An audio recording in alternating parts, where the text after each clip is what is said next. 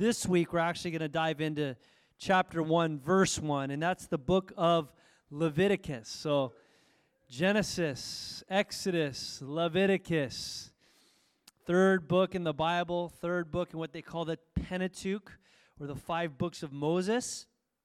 And let's pray. I told Pastor Steve I'm ready for 3 chapters to teach tonight, but I'll be content if we stop at 1. We'll just see how the Lord leads it tonight and how I manage my time. So let's pray.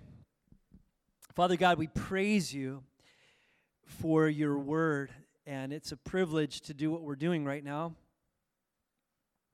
And I pray, God, there just would be a reverence in our heart for the word of God that's before us. And Lord, it's a humbling thing to stand in this position to teach. So I just pray in Jesus' name that your Spirit would let the word come alive to us. And we don't just want to gain knowledge for knowledge's sake, Lord. We're here because we want to know Jesus better. We want to walk with Jesus closer. We want to glorify Jesus while we're here on in this earth, Lord. And so teach us, comfort us, exhort us, convict us. Whatever you want to do tonight, we give you the room to do that. In Jesus' name we pray. Amen. Amen. So I want to start with a short, just kind of reintroduction, just to kind of jar us back into position before we jump into Leviticus. Interpretation? Just kidding. I wasn't speaking in tongues. I just got my tongue tied. Leviticus. So I told you guys a couple weeks ago that Leviticus is probably famous for being the killer of the Through the Bible reading program. It's like, you're reading through the Bible and you get to the end of Exodus and you hit Leviticus, you're like, chuck the whole thing, forget it, I'm not doing this. But we're gonna go for it. And now, just a few things I want to remind you. The first thing is that remember that Leviticus is like the sequel to Exodus. In other words, where Exodus leaves off, Leviticus picks up. They're not actually moving away from Mount Sinai. They're still at Mount Sinai. Numbers is where we see them moving on. But something very significant is happening now. You have to remember that at the end of Exodus, we saw the construction and the dedication and the filling with God's glory of the tabernacle. You guys remember that? That would be right in the middle of their camp. God's presence right there, visible, camped around him. And so when you come to the book of Leviticus, whereas Genesis's main theme was the fall, Exodus's main theme is redemption, Leviticus's main theme would be that of worship. You see, the name Leviticus, which it's tagged with, it basically means pertaining to Levi. Now just remember, Levi was one of the 12 tribes, and Levi was a special tribe. That whole tribe was set apart to be the keepers of the tabernacle, later the temple. They were like the ministry tribe. They were like the pastors, if you would. The priests all came from Levites, and I'm not going to make the genes joke. I guess I just did, but it's in the genes. You had to be a priest. Anyway, so all that to say is that this is pertaining to Levi because they would be the ones kind of carrying out all the regulations and rules and teaching them to the people. And so again, the main themes that we want to remember about Leviticus is this. We're going to be taught over and over and over again that the God we serve and the God Israel serves is a holy God. Amen? He's holy. And because he's holy, they need to know, how do I approach this holy God, and how do I live my life in a way that's pleasing to this holy God? And therein you actually have kind of the outline, very simply, of the book of Leviticus. If you wanted a real simple outline, chapters 1 through 16 deal with sacrifice. That is, how do I approach God? And then the last part of the book, 17 through 27, deals with separation. How do I live in a way that's pleasing to this holy God? And so that's kind of the main things that we want to keep in mind as we go on. I do want to remind you that, it is important that we hit these things. You might say, well, if it's pertaining to Levi and it's Old Testament stuff, what's the point of doing this for us and living under grace in the New Testament, blah, blah, blah. It's true that we're not bound by the law, but like I said a couple of weeks ago, if we don't understand Leviticus, we will never be able to fully grasp the implications of the New Testament. Leviticus lays this foundation for New Testament theology, especially the book of Hebrews. If you read Hebrews and you don't have some kind of understanding of Leviticus, you'll still be blessed by reading Hebrews, but you'll in no way be able to fully grasp all that Jesus did in his life and his death and his resurrection and ascension. Does that make sense? So we're laying a really firm foundation. We're going to see Christ all throughout this. So the first chunk we want to kind of tackle is chapters 1 through 7. Of course, not going to do that all tonight, but in chapters 1 through 7, we're going to be dealing with 5 sacrifices or offerings that the children of Israel could bring. And we're going to look at those in depth, or kind of in depth. And here's what I want you to note about those. The first 3, chapters 1, 2, and 3, deal with the first 3. And the first 3 are unique for a couple of things. And I'll repeat this as we go. But number 1, they're voluntary. These were voluntary, non-obligatory, not mandatory offerings they could bring if they wanted to bring. And they have to deal with worship. They have to do with consecration. We'll deal with that. The last 2 sacrifices have more to do with cleansing and covering of sin and guilt, and we'll talk about those. But let's jump on in and let's look at chapter 1. I'm going to do quite a bit of reading, and then we'll go back and look at it. So Leviticus chapter 1. You guys with me? All right, so far so good. You're still awake. I don't know if it's me or the cookies, but you're good. Okay, chapter 1, verse 1. It says, "The Lord called Moses and spoke to him from the tent of meeting, saying, 'Speak to the people of Israel and say to them, when any one of you brings an offering to the Lord, you shall bring your offering of the livestock from the herd and from the flock.'" Verse 3, "If his offering is a burnt offering from the herd, he shall offer a male without blemish. He shall bring it to the entrance of the tent of meeting, that it may be accepted before the Lord. And he shall lay his hand on the head of the burnt offering, and it shall be accepted to him," listen, "to make atonement for him." That's important. "Then he shall kill the bull before the Lord, and Aaron and his sons and the priests shall bring the blood and throw the blood against the sides of the altar that is at the entrance of the tent of meeting. Then he shall flay the burnt offering and cut it into pieces. And the sons of Aaron, the priest, shall put fire on the altar and arrange the wood on the fire. And Aaron's sons, the priests, shall arrange the pieces, the head and the fat, on the wood that is on the fire on the altar. But its entrails and its legs he shall wash with water, and the priest shall burn all of it." That's the key there. Like, kind of make a little note of that. All of it on the altar, listen, as a burnt offering, a food offering with a pleasing aroma to the Lord. Let's keep going. "If the gift of the burnt offering is from the flock, from the sheep or goats, he shall bring a male without blemish, and he shall kill it on the north side of the altar before the Lord.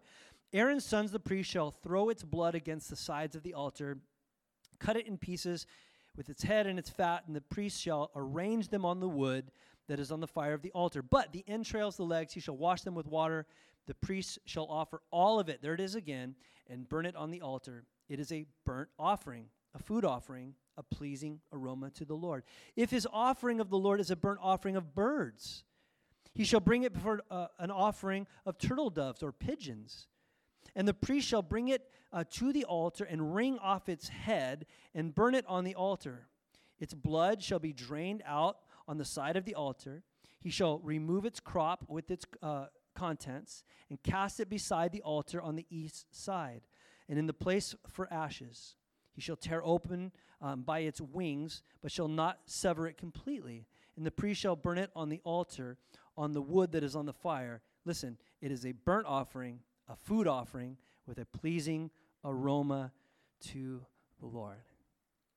We already got through chapter 1. Well done. Now let's talk about it. Well, if you didn't pick up on it, the first offering that we're talking about is called a burnt offering. It's a very unique offering.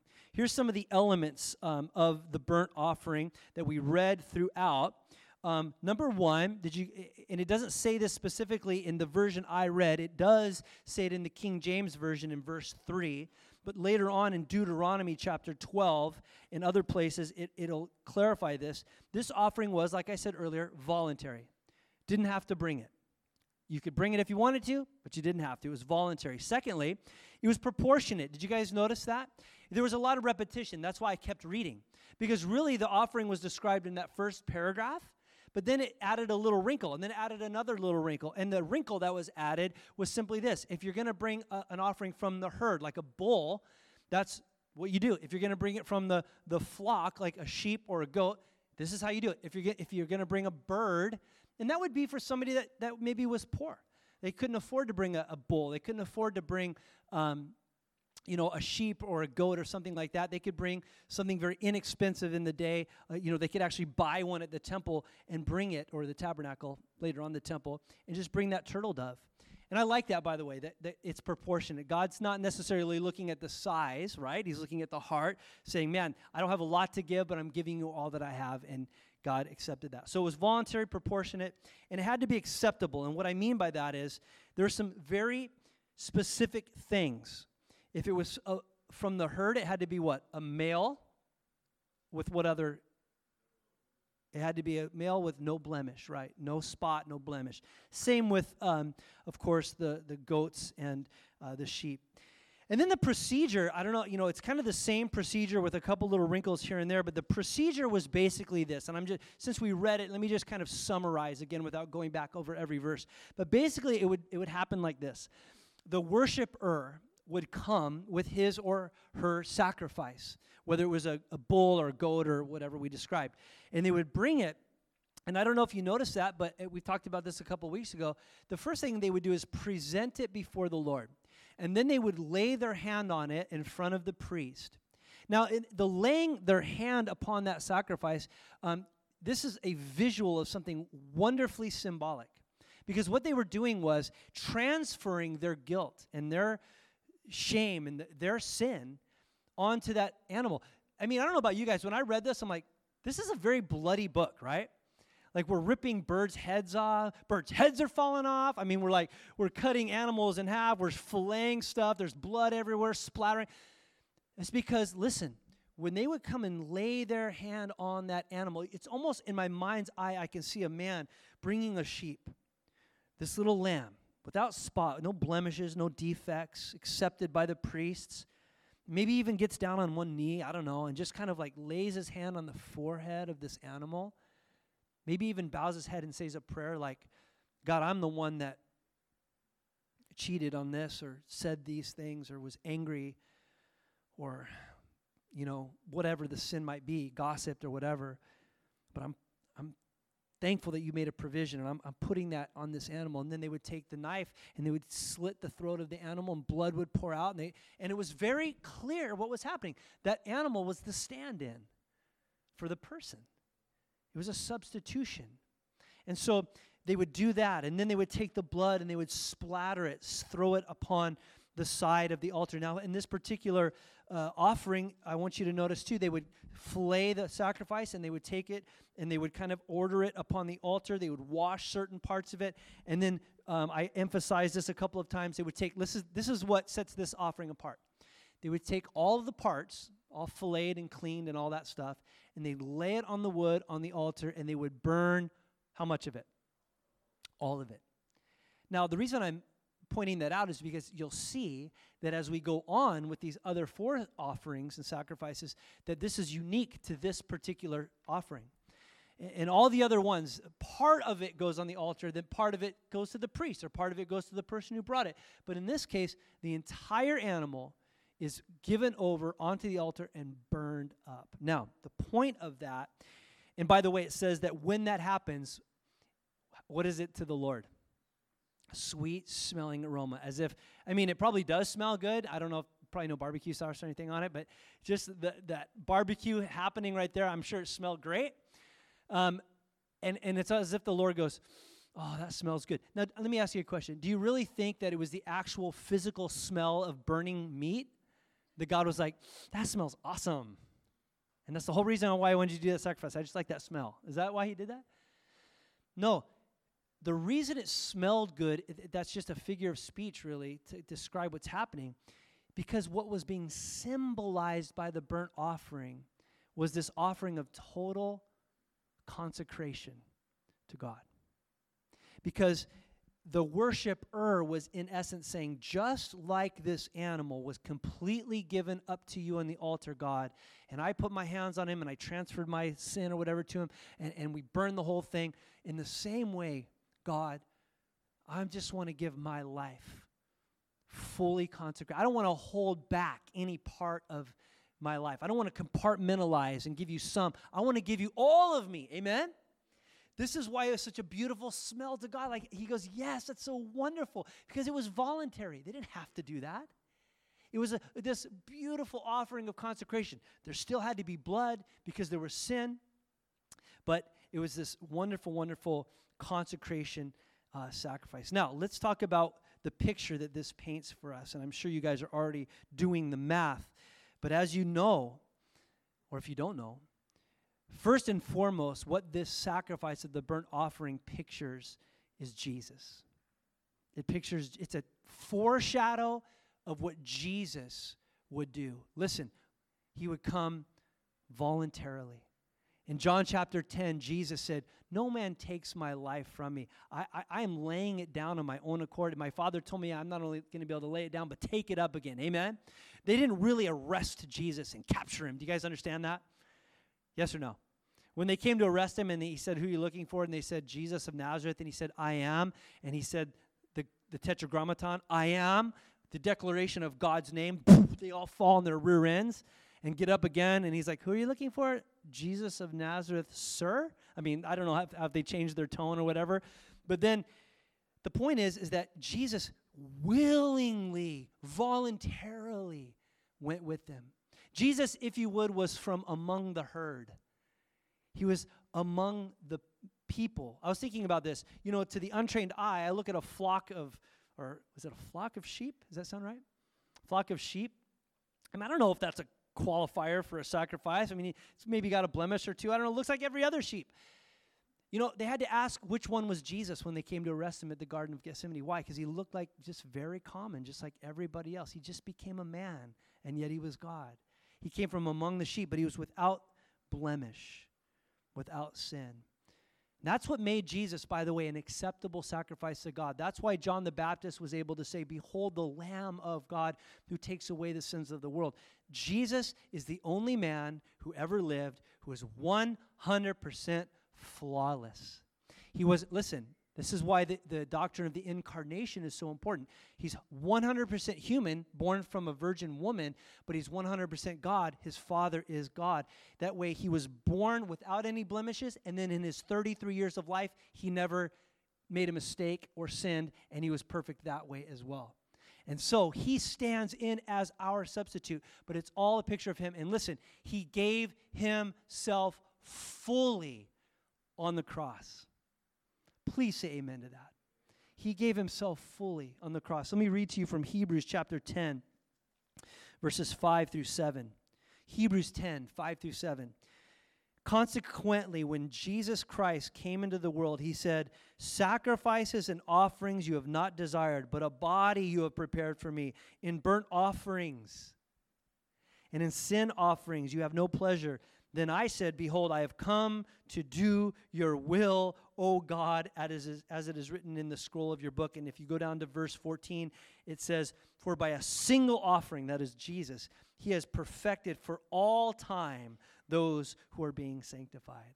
I love that. He gave himself fully on the cross. Ephesians chapter 5, verses 1 through 2. Listen, Ephesians 5, if you're taking notes, verses 1 through 2.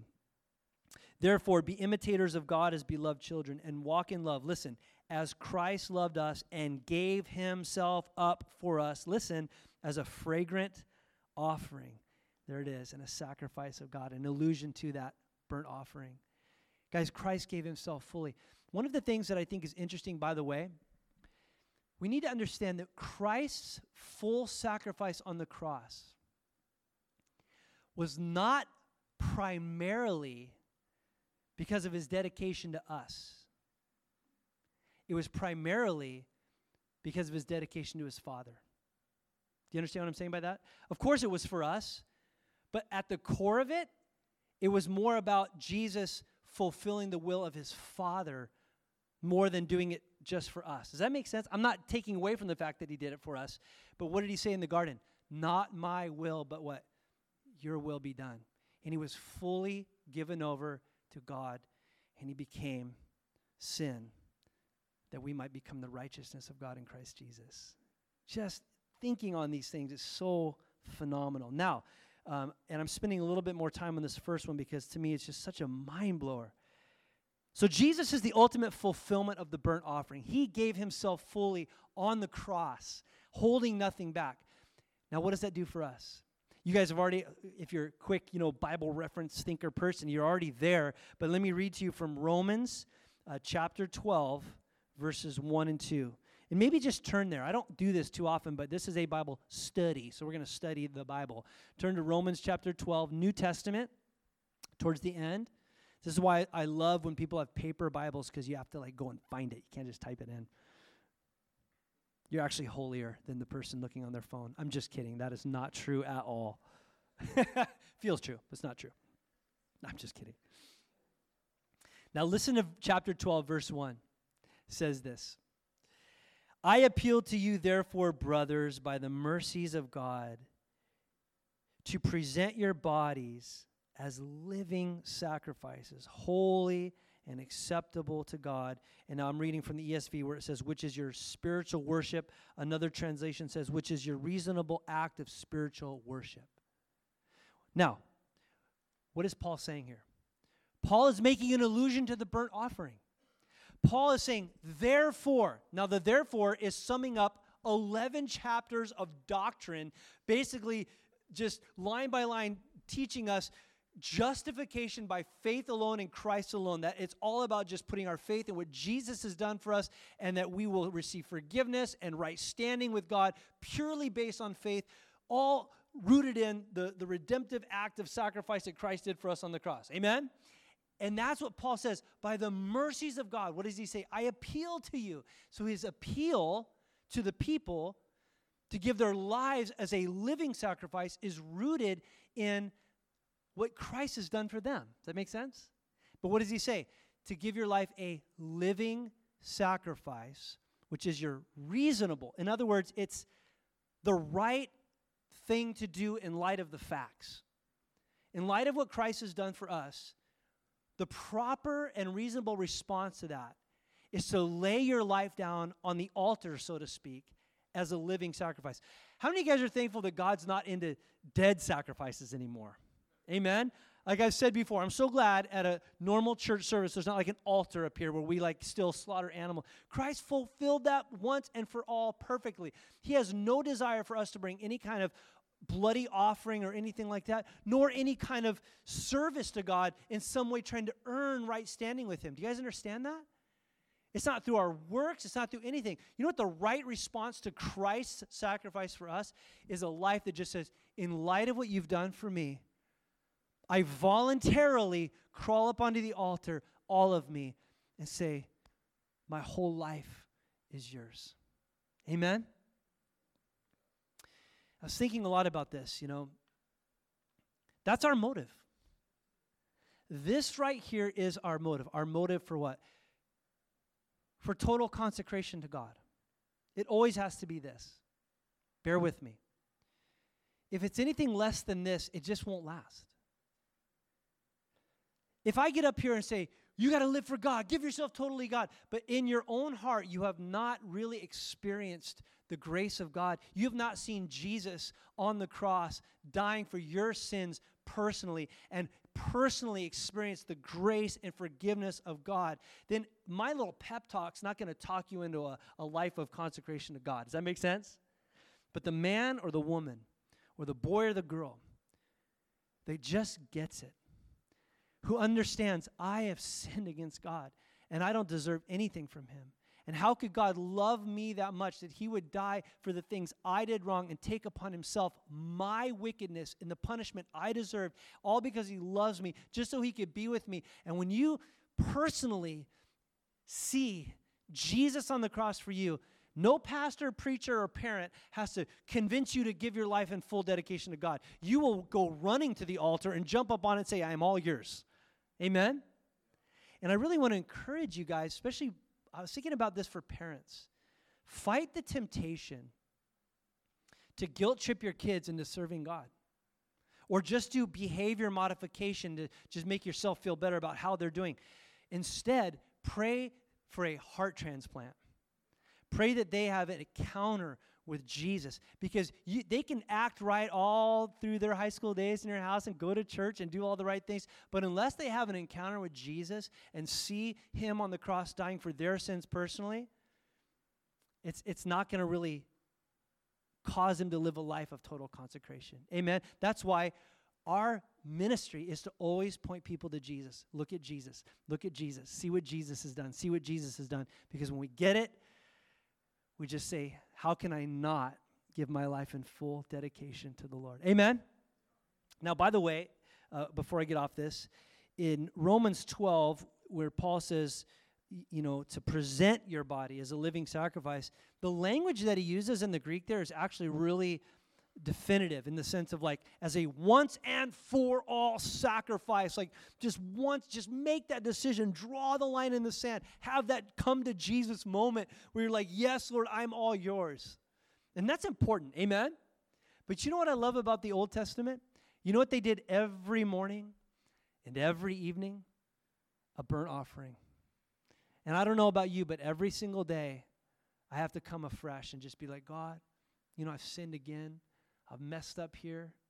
And so once again, I just plead the blood of Jesus, but I just want to put myself back up on that altar and just say, Lord, again today, I want my life to be a living sacrifice. Or at the end of the day where you're like, I was doing good till about 6 o'clock, Lord. And then you know what happened, and with a fight or whatever happened, and you just say, but Lord, I just repent. I want to give myself to you again.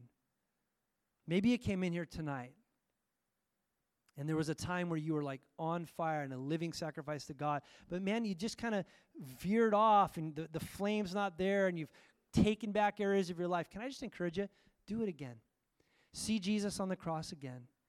And just tonight, do the reasonable, right response. And just say, Lord, I'm all yours once more. Amen? Amen. Well, let's keep trucking, and I promise that I spent more time on chapter 1 than I'm going to on the others.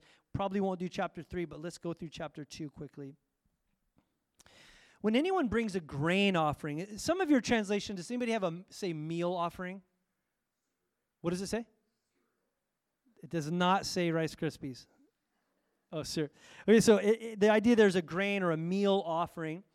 As an offering to the Lord, his offering shall be of fine flour. He shall pour oil on it and put frankincense on it and bring it to Aaron's sons, the priests. He shall take from it a handful of fine flour oil with all of its frankincense, and the priest shall burn this as a memorial portion on the altar, a food offering, here we go, with a pleasing aroma to the Lord. But the rest of the grain offering shall be for Aaron and his sons, is the most holy part of the Lord's food offering. So we're going to talk about this, but this is like bringing flour mixed with these other ingredients, and they would bring that to the Lord. But notice, part of it goes up and is offered to God, but part of it is now a provision for Aaron and his sons. When you bring a grain offering, now he's going to talk about different ways you can prepare it. It can be baked in the oven as an offering. It shall be unleavened loaves of fine flour mixed with oil, unleavened wafers smeared with oil. And if your offering is a grain offering, baked on a griddle, it shall be of fine flour unleavened with mixed with oil. And you shall bring it in pieces and pour oil on it. It sounds like a waffle to me. Anyway, sorry. Shall bring in pieces and pour oil on it. It is a grain offering. And if your offering is a grain offering cooked in a pan, so there's another way you can griddle it, pan it, bake it. Lost my spot. Verse 7. It shall be made of fine flour with oil. You shall bring the grain offering that is made of these things to the Lord, and when it is presented to the priest, he shall bring it to the altar, and the priest shall take from the grain offering its memorial portion, that is the portion that goes to God, burn it on the altar, a food offering with a pleasing aroma to the Lord. But the rest of the grain offering shall be for Aaron and his sons. It is the most holy part of the Lord's food offering. Now let's continue on for a moment. Verse 11. No grain offering that you bring to the Lord shall be made with leaven, for he shall burn no leaven or honey as a food offering to the Lord. Now let's pause there. So this is a grain offering. Once again, it's voluntary. You didn't have to bring this. Again, it's this act of worship. You're bringing this food offering, if you would, to God, and we talked about the various ways you could cook it. Listen to the ingredients real quick. Here's the ingredients. Fine flour. There's actually a point to this, so don't lose me. Fine flour, oil, frankincense, and then later we're going to see actually salt is another ingredient that goes into that. And so you'd bring this in various forms, baked, in the pan, fried or whatever, and you'd bring it to God. They would take part of it, offer it up to the Lord as a meal offering, and then part of it would go to the priest as a provision. Now, before we talk about kind of the symbolism of that, I want to show you something. Look at verse 12. As an offering of first fruits, now check this out, you shall bring them to the Lord, but they shall not be offered on the altar for a pleasing aroma. Now that's interesting. You shall season all your grain offerings with salt. You shall not let the salt of the covenant with your God be missing from your grain offering. With all your offerings you shall offer salt. If you offer grain offering of first fruit to the Lord, you shall offer the grain offering of your first fruits, fresh ears roasted with fire, crushed new grain, and you shall put oil on it and lay the frankincense on it. It is a grain offering, so it's another type. And the priest shall burn it as a memorial portion. Some of the crushed grain and some of the oil with all of its frankincense is a food offering to the Lord. Okay, so you guys get the picture. The point I wanted to look at here in verses 12 to the end, there's a little asterisk here. He says, look, it's a grain offering. Here's the ingredients. You offer it to the Lord. It's accepted. Oh, it's a sweet aroma from, in the nostrils of God. But then he puts a little asterisk and he says, but if you're bringing this grain offering or this meal offering as a first fruit offering, notice what he says. It's not a sweet-smelling offering. In other words, it's not voluntary. It's mandatory. That's your first fruit offering. Does that make sense? Because as we get into the law, we'll see that the first fruits being the first of your harvest, whatever you brought in, according to the Levitical system, that was actually God's. That wasn't even yours to keep. That belonged to God. The tithe, if you would, was God's. And if you wanted to bring something beyond that, man, that would be a free will offering. Now, I'm not going to do a full exhaustive teaching on this. I just want to mention it because it's a wonderful pattern. We live in the New Testament. I do not believe for 1 second that we are under the law, any part of the law, and I don't believe that tithing is something that we are bound to by law. I believe that it is a good principle that was before the law. And I am so glad that from the very first paycheck I ever got, my mom taught me to tithe. To just say, you know what, give the first fruits to the Lord. Cut that check to God. But then if you want to give above and beyond that, that's an offering. That's awesome. And again, I don't think we're not under the law in this. The New Testament basically is just like give as you see fit from your heart. If you sow sparingly, you'll reap sparingly. But I love this pattern. I live by this pattern. I still do this pattern. The first fruits of my paycheck, of my tips, of my whatever, guess what? It goes to the Lord. I just consider that, God, you know what? I am just going to honor you and say, as a way of saying thank you, as a way of acknowledging that it's all from you. But then guess what? My wife and I, we also write checks and donate above and beyond that. That we to missionaries and special offerings or people that we support, like I said, on the mission field or whatever. And what we do with that is we say, no, that's not my tithe. My tithe is the Lord's. I take that to the house of God. I get a paycheck from the church, but guess what? The first part of my paycheck from the church, it goes right back to the church. I tithe on that. Does that make sense? You don't have to do it that way, but I'm telling you, if you haven't given this part of your life over to Christ yet, your finances, I triple dog dare you to trust God with your money. Here's what you're going to find out. If I had about 10% more money coming in per month, I'd really be able to make it. And what God is saying, why don't you give me that first 10%? Again, I'm not saying we're under the law to do that. I'm just saying it's a wonderful principle and a good starting point to our giving. And so just an interesting note in that. Now, let's kind of get back on track a little bit. That was some of my opinion, and you can take it as such. But here's what I want to note before we go our way tonight. Once more, listen, the grain offering, once again, is all about Jesus. It speaks of Jesus. The ingredients. Fine flour. It speaks of his humanity, but notice it's fine, sifted, perfect. There's no junk in it. There's no like little chunks of this or that or contamination. It's perfectly white, if you would, perfectly clean. And it speaks, a lot of commentators say it speaks of the perfection of Christ. Listen, in his humanity. When he was on this earth, as we talked about earlier, the lamb, another picture, same idea, without spot, without blemish. The fine flour speaks of Jesus' humanity. Human, flour is a very common thing. Jesus was a common, if you would, man, but he was perfect. He was fine. Oil. Throughout the Bible, oil speaks of who? Notice I didn't say what, because the Holy Spirit's not a what, he's a who. Oil is a type and a picture of the Holy Spirit of God, the third person of the Trinity. And there's Jesus, baptized by John the Baptist, comes up out of the water. And what happens? The Holy Spirit in the form of a dove lights upon him. And it's at that point he's baptized with the Holy Spirit and goes into his ministry. Now, Jesus, of course, always had the Holy Spirit within him. He's God. But yet, there was a moment in his life when he was 30 years old that the Holy Spirit came upon him for the work of the ministry, and it was at that point where he launched out into ministry. But the oil speaks of the Spirit of God on Jesus, who is that fine flour. And then frankincense. What's the first thing you think about when you say frankincense? For me, I think about I always say the three wise men. We don't know if there was three. There could have been 30 for all we know. But the wise men that came when Jesus was about 2 years old, found them in the house, and they traveled all the 900 miles or whatever it was from the east. And these kings, like these wise men, these magi come, and they're laying their gifts out before this 2-year-old baby king. And one of them was gold, and one of them was what? Frankincense. This wonderful, fragrant, beautiful incense. And it just reminds us of Christ. But by the way, frankincense was a key ingredient in the incense that was burned in the temple and in the tabernacle. And it speaks of the priestly ministry of Christ. We don't have time to develop that, but it speaks, of course, of Christ. And then lastly, salt. Salt has a lot of wonderful pictures. Colossians 4 says, whatever you say it with what? Grace, with salt, it says. Salt speaks of grace. Christ came. He is grace personified. It all speaks of Jesus. Notice the two ingredients that were not accepted in the offering. Leaven and honey.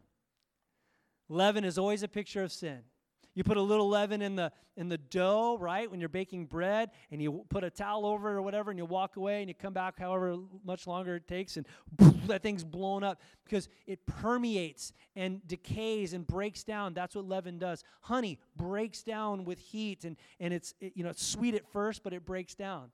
It's a picture of sin. And guys, once again, the reason there's no leaven, the reason there's no honey, because those things speak of sin, and Christ was perfectly sinless. Amen? Now, when I think about the grain offering, the meal offering, I couldn't help but think of Jesus as the bread of life. But it made me think, and we'll close with this, of John chapter 12. In John chapter 12, this is right before Jesus goes to the cross. And they're in Jerusalem. These Greeks who were clearly God worshipers and had heard about Jesus, they come up to Philip and they said, "Sir, we would see Jesus. We want to see Jesus." Do you guys remember that? And then Philip goes to Jesus and says, "Hey, there's these guys. They want an audience with you. They just want to see you. They want to talk to you." Here's what Jesus' response was. It's kind of fascinating. And Jesus answered them, "The hour has come for the Son of Man to be glorified. Truly, truly, I say to you, unless a grain of wheat falls into the earth and dies, it remains alone. But if it dies, it bears much fruit. Whoever loses his life, and whoever hates his life in this world will keep it to eternal life. If anyone serves me, he must follow me, and where I am, there will my servants be also. If anyone serves me, the Father will honor him." If I was Philip, I'd be like, "So is that a yes or no on the going to go meet him or not?" It's like he leaves him hanging. It's like, what does that mean? It's like this cryptic answer.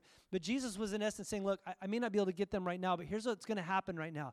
I am like that grain of wheat. I'm falling to the ground in a sense, and I'm dying so that I can bring life and that they can follow me and be with me forever. In essence is what he's saying. Like, I don't know if I can have the audience with them right now, but I'm going to the cross right now so I can save them and be with them, and they can be with me forever. And then he kind of says, it doesn't kind of say, he turns to them and says, and if you're going to follow me, basically you got to do the same thing. Lay your life down and die so that there can be life coming through you.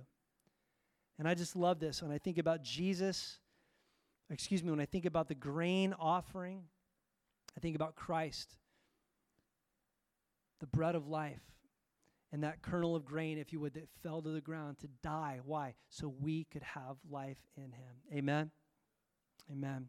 Guys, every part of the law, everything that we're going through here, it's always going to point us back to Jesus, how he's the fulfillment. It's all about him. The burnt offering, all about him. The grain offering, all about him. Guess what? The peace offering will be all about Jesus. The sin offering, the guilt offering. And we're going to cover those next week. Let's stand together and we'll pray our way out.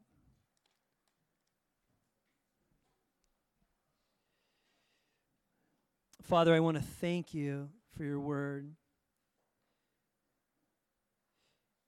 It's so humbling to think, Lord, that the offering